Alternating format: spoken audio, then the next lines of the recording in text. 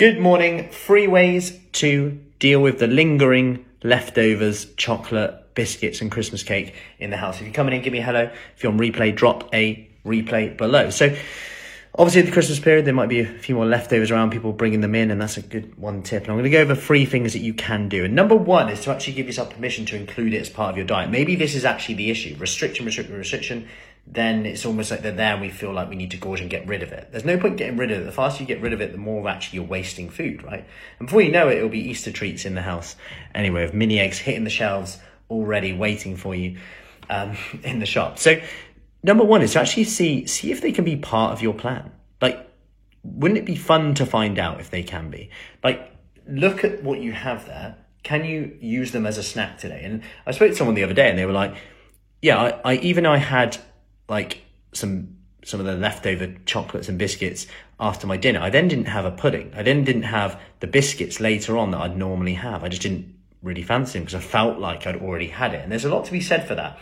Feeling like there's a lot of psychology involved in this, but we know that, you know, if you have a milkshake that's like a diet milkshake, it could be the exact same milkshake, but the packaging says indulgent, smooth, creamy, and all of a sudden you're full up and more satisfied. And what if that was the difference? What if, you know, a 100 calorie, 200 calories chocolate or whatever was enough to stop you picking later, to stop you snacking more so later?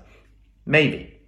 Now, for some people though, I get it. They're like, you know, I just need to get it out. And for me, I'm the same. Like, willpower, especially when I'm working from home, is the hardest part.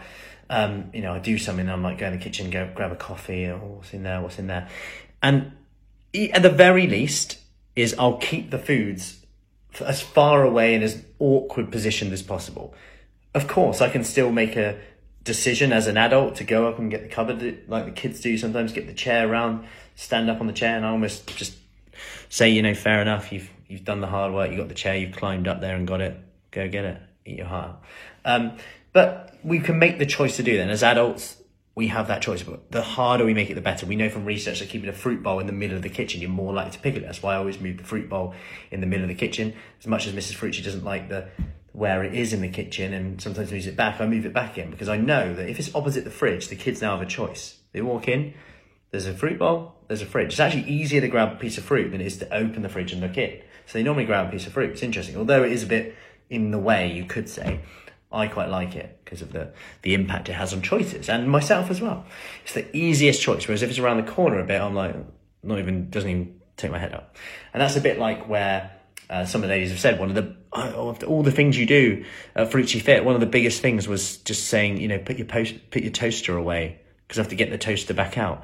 And of course, you can get it out and do what you want with it, but actually just making it a little bit harder, adding those steps in makes it a little bit tougher. Like, you know, we're the first to say, it's tough to get out the house, you know, to get in that exercise. When you've been at work all day, you get home, it's tough to get back out again. But it's similar. We're making it tougher the other way here to make those choices. So just keep them as far out of sight as possible. We know that when we're sat down watching TV, if they're 6 feet or more away from you, you're going to eat less, because you just have to get up every time. Like, imagine if you're in the cinema, instead of the popcorn being here, it was right at the front. You had to kept getting up, getting a handful, then back down again. You would definitely eat less. I'm very convinced on that, and we can apply that to our home. And finally, the final thing to do is to gift it. Take it to work, take it to other people, gift it to a food shelter or somewhere. Someone will want it and it won't be wasted. And don't worry about that, because we actually have, you know, by eating it anyway, are we wasting it anyway? That's the key thing to remember. And in terms of cravings, I do have a free guide. If you haven't seen that, comment with cravings below. I'll send that over to you.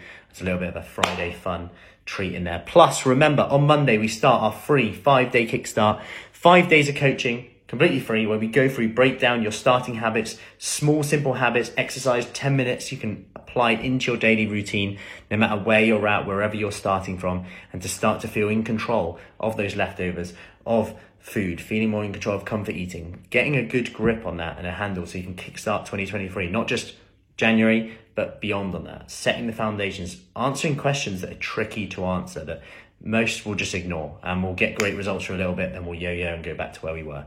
The key thing is doing this work. So if you're in on that, I'll put the link to the 5-day kickstart below. Plus, if you want that free cravings guide, comment below for cravings, and I'll see you soon. Take care.